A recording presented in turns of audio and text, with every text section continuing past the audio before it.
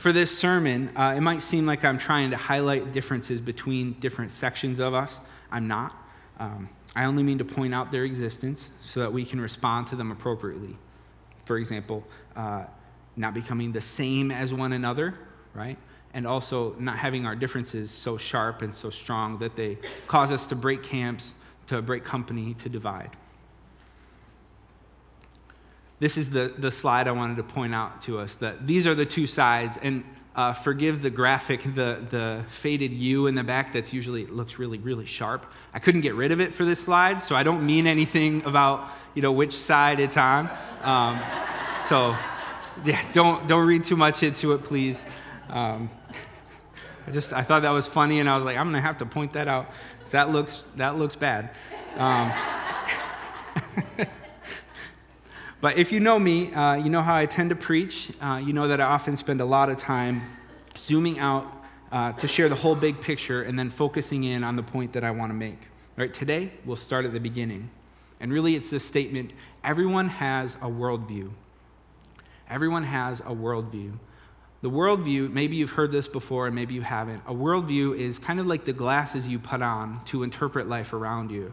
I have this picture of someone holding, this ball. It's like the world is there, but you look through a thing and it changes kind of what you see. It changes how you interpret things. It changes what you think anything means, right? These are the glasses that you put on in order to see the world. It governs how you interpret family problems, success, career goals, faithfulness to God, right? This is becoming less common, but as an example, if your worldview says Christians don't drink alcohol, right? You'll be scandalized if you saw your pastor holding a beer. It's not that it doesn't matter. It's not that it's automatically untrue because, we know the truth, right? If your worldview says something, you're going to interpret life in that way. Everybody, no matter your position on anything or where you are in the world, you have a worldview. The next slide is this picture that kind of is really the take-home for today. So if you need to check out early or something, take a picture of this piece. But this picture is, I'll call it a worldview target, okay? We have a target here with labels on each of the layers. As you get closer and closer to the middle, the beliefs that you would put in that section matter more to you. Okay? Every person will label this slightly differently, and I encourage you to put something like this together for your own beliefs if you have the chance. It's really easy. You take a paper and you draw 4 circles on it, and you, right? I thought of printing these off, but then I was like, you just draw circles, So you can assign different beliefs to different levels of importance for yourself, right? As you get closer, like I said, those beliefs are more and more important to you. In the center are your absolutes, right? What are things about your faith or about God or about Christianity that you would say, this is the most important thing? Maybe you'd be willing to die for it, right? The next layer is convictions. This section would be filled with things that you believe about Christianity that aren't absolute, but you think they're a good idea to believe biblically. Maybe it's not something you'd die for, but it's something that you still think is good and true. The next layer, obviously, says opinions. So these don't necessarily have biblical support, but you still think them, right? Maybe you aren't strongly convinced that these things are true, but you still, you hold them. The last layer is questions. These may have no standing in Scripture, but they're things that have caught your attention that they're just kind of out there. It's like, I wonder about that. Maybe it's a problem that the church hasn't had to face yet, right? A solution hasn't been needed by the big C church, so no one in general has this sorted out, right? So everyone has one of these, and I want to encourage you to take time and put beliefs in different layers. Now, my point today is not to tell you what to put where, but for me, I think like the Trinity and maybe the deity of Jesus. Those are my core beliefs, right? The rest, I like them and I think them and I believe what our Wesleyan theology statements say about them, but the rest of them I'm really not willing to die for, So maybe you can sort that out for yourself. And my point today is that we talk all the time about being multi-ethnic and trying to stay multicultural and trying to like bring all of our experiences together, and those things glorify God, right? The same thing exists for theological difference, okay? So within reason, I'm not like telling you I don't believe in hell, but within reason, we need to retain differences among ourselves, or else we're not going to be honest with our questions. We're going to be facing deconstruction alone and end up, making a TikTok page about it someday. Like, I guess I said that in a funny way, but honestly, like, that's a horrible path to have to go down. I hope none of us have to do that. So if we can be honest about our differences and question these things before they become, soul-crushing, life-breaking kind of problems in our lives, we will all be better for it. And that unity glorifies God. That's kind of the point that I'll get to today. But this was really like what I need you to know when you leave here today. So, with this in mind, we have to talk about that truth and love, that doctrine and unity, right? So I'll talk about doctrine first, right? God expects us to earnestly seek good doctrine, okay? For many of us, I can imagine this might not seem like that much fun to talk about. Like, this is profoundly different in my mind from the way that worship just went, and then I come up here and talk about, documents and things that they teach you this in college. It feels so separate to me, but I still think it's really necessary, and I wasn't really going to change what I preached about anyway, so here we are. I think we run the risk of losing the plot of Christianity if we don't sort out our doctrine, right? Our place in all of this vast creation is quite broad. In God's good world, Christians can do infinitely many things and have it be considered being about the kingdom, right? But we do have borders on this faith. At the risk of stating the obvious, we do have the responsibility of following the teachings of Jesus. Like Pastor Chase's sermon last week, we might think that we are doing things for Jesus our whole lives, but we come to the last day and we find that we were following our own ideas rather than his. To be sure you don't have your own ideas, learn from Jesus and the teachings of the rest of the Bible, right? Feels very basic to say that, but still necessary to say. Our first passage that we'll look at today is 1 Timothy chapter 4, verses 1 through 5. I'll read it all. I'll talk about it a little bit. 1 Timothy chapter 4, verse 1 says this: "The Spirit clearly says that in later times some will abandon the faith and follow deceiving spirits and things taught by demons. Such teachings come through hypocritical liars whose consciences have been seared as with a hot iron. They forbid people to marry and order them to abstain from certain foods which God created to be received with thanksgiving by those who believe and who know the truth. For everything God created is good, and nothing is to be rejected if it is received with thanksgiving, because it is consecrated by the word of God and prayer." All right, so Paul warns the people that he's writing to that deceitful spirits and even demons will try to confuse and twist the good, solid teachings of Christ and the apostles.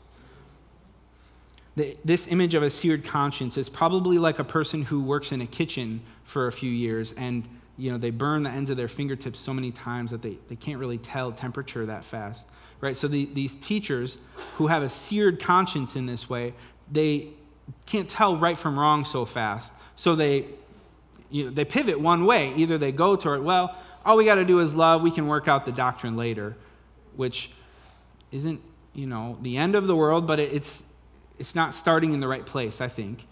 Or they pivot the other way and they say, abstain from certain foods, live a Jewish life, live a life of following the Old Testament law.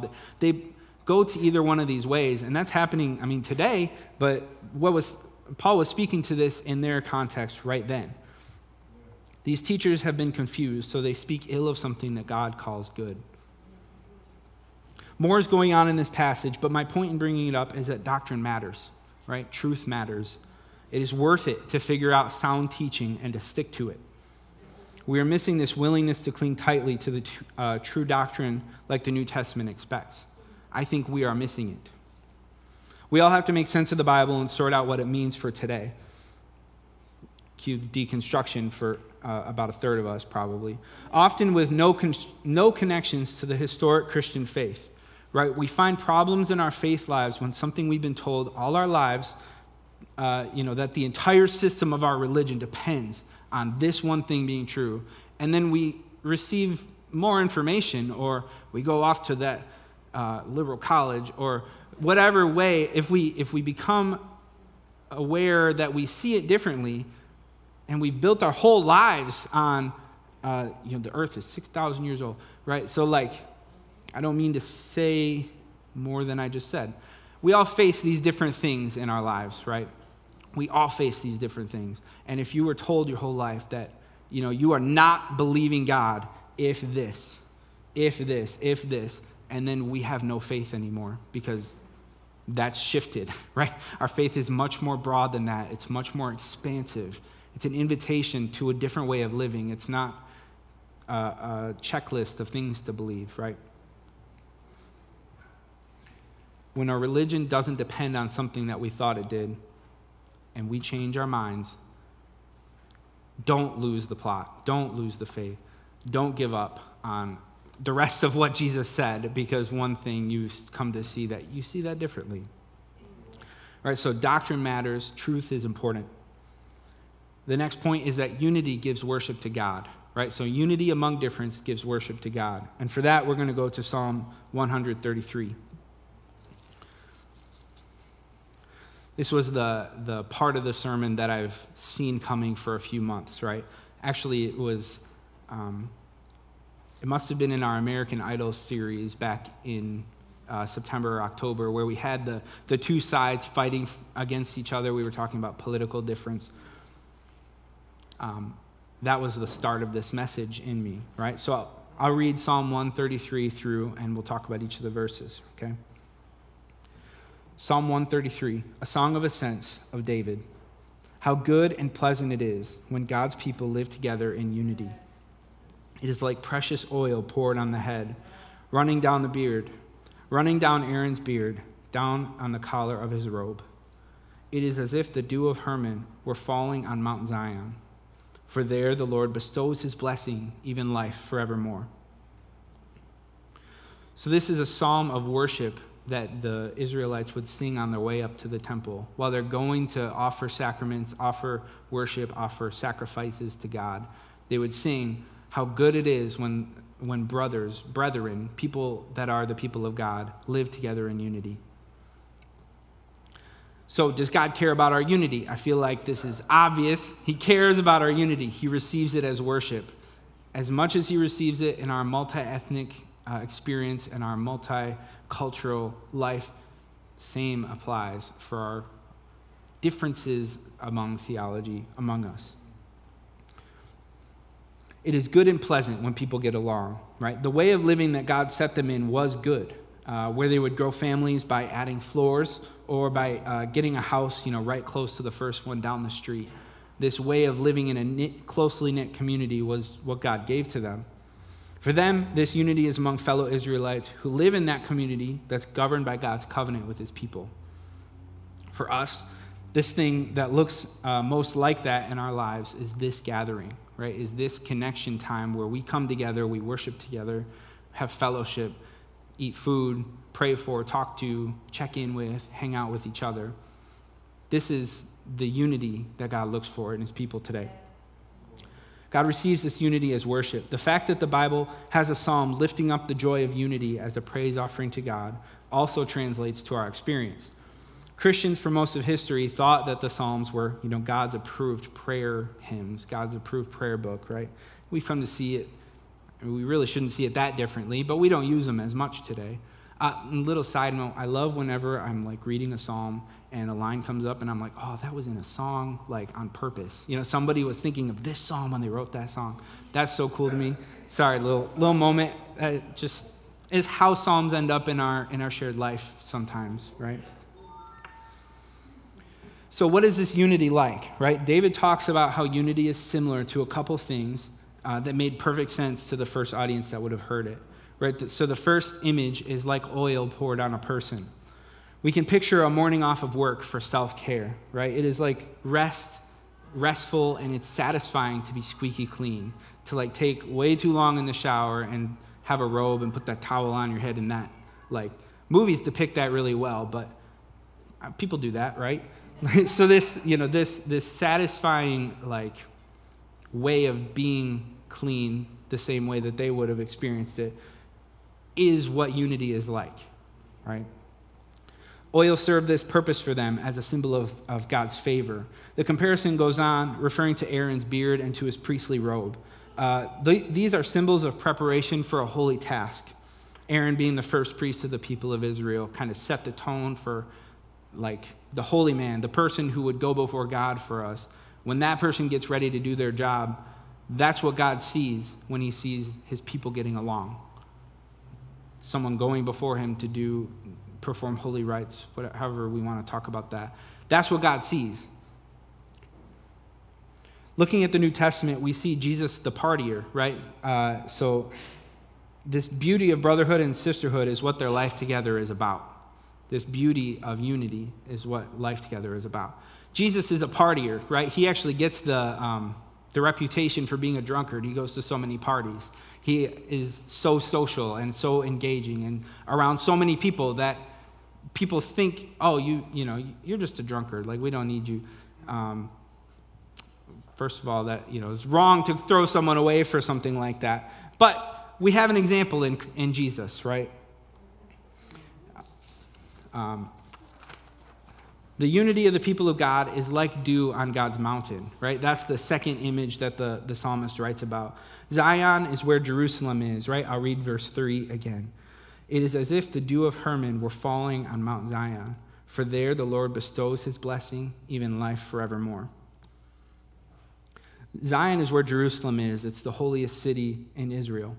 Mount Hermon is a mountain in the north of Israel, and it's like the tallest one in the region. So in a very dry climate, dew is scarce, important, and lovely.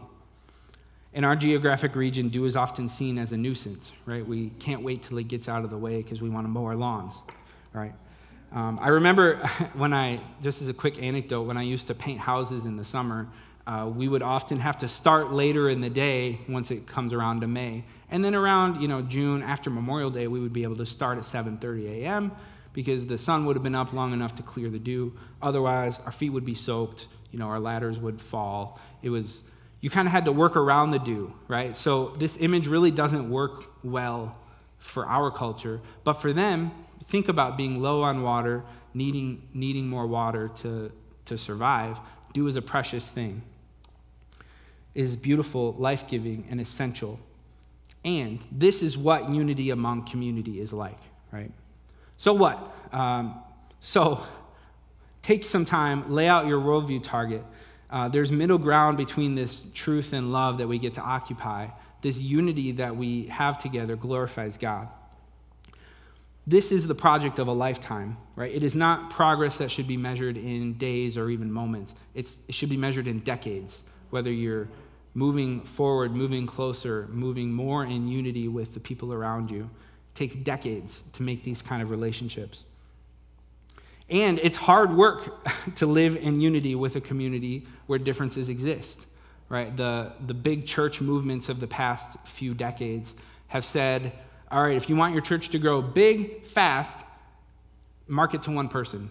Market to one kind of person. And we call this the homogeneous church principle, or whatever the right word is.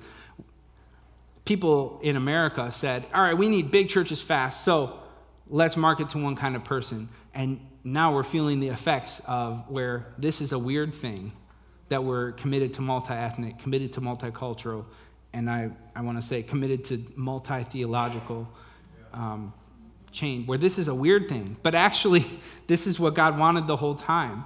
And Chase often refers to that verse in Revelation where every tribe and people and nation and tongue are together worshiping God. And here we are in a foretaste of that. I hate that that's a weird thing, that it's like a hard thing to do. But I'm excited that, we're doing that. I'm glad to be part of this community where we do that.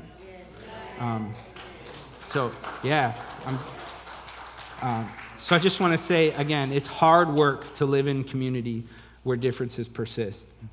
It's hard work to learn the truths of God, keeping doctrines straight and applying them to life situations appropriately. As well as it's hard to learn about loving your neighbor, right? No matter who they are, where they may be, or where they might come from. This is hard work. So let's ask God for help with it, right? And this is kind of my conclusion now. I've come to see that to pull back from an offer of community and connection and vulnerability with a fellow sister or brother in Christ is to pull back from what God gave you for this life. This isn't some guilt trip to convince you to come to Man Time more, or to go to SALT, or to go to, here I put the list down, Prayer Power Hour, or Racy, or Game Night, or anything else program-wise that Unison might see fit to offer. Go to those things. The leaders care about you. Go to those things. But this isn't the guilt trip to make you do that, right? This connection that God offers us in unity is when our unity worships God, it's a gift from God. Okay? Our unity matters to him, and being on the same page in our busy lives is something that matters to him too. So this is it. This is the danger that multi-ethnic churches face, is to become monocultural, right? We have to kind of defend against that. We have to kind of work against becoming monocultural. And again, third time now, the same thing applies theologically. We can agree on many of the big things, but if we disagree on the minor things, should that make us break company? Maybe you think it should. The point is, just think about that. Talk with someone else about that. When doctrine should be the thing that makes space for unity among our differences, but we rarely see that. Let's be careful to see our unity as giving the chance for us to properly value doctrine. I don't say this because anything major is changing about the way we do things here. It's not. I affirm the doctrines we have on our website and their rooting in the Wesleyan Church. But, and here's my last question, people who don't believe exactly the same as you and me are still Christians, right? If they're Christians, they're our brother, they're our sister. So just be willing to think about that. Will you join me in a word of prayer, please?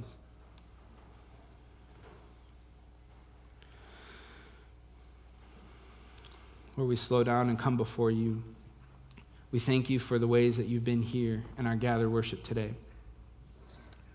I pray that you would continue to receive our unity as worship, that you would protect us from demons and deceitful spirits and consciences being seared so that we get confused and teach wrong things. Lord, I pray that you would protect this flock from that.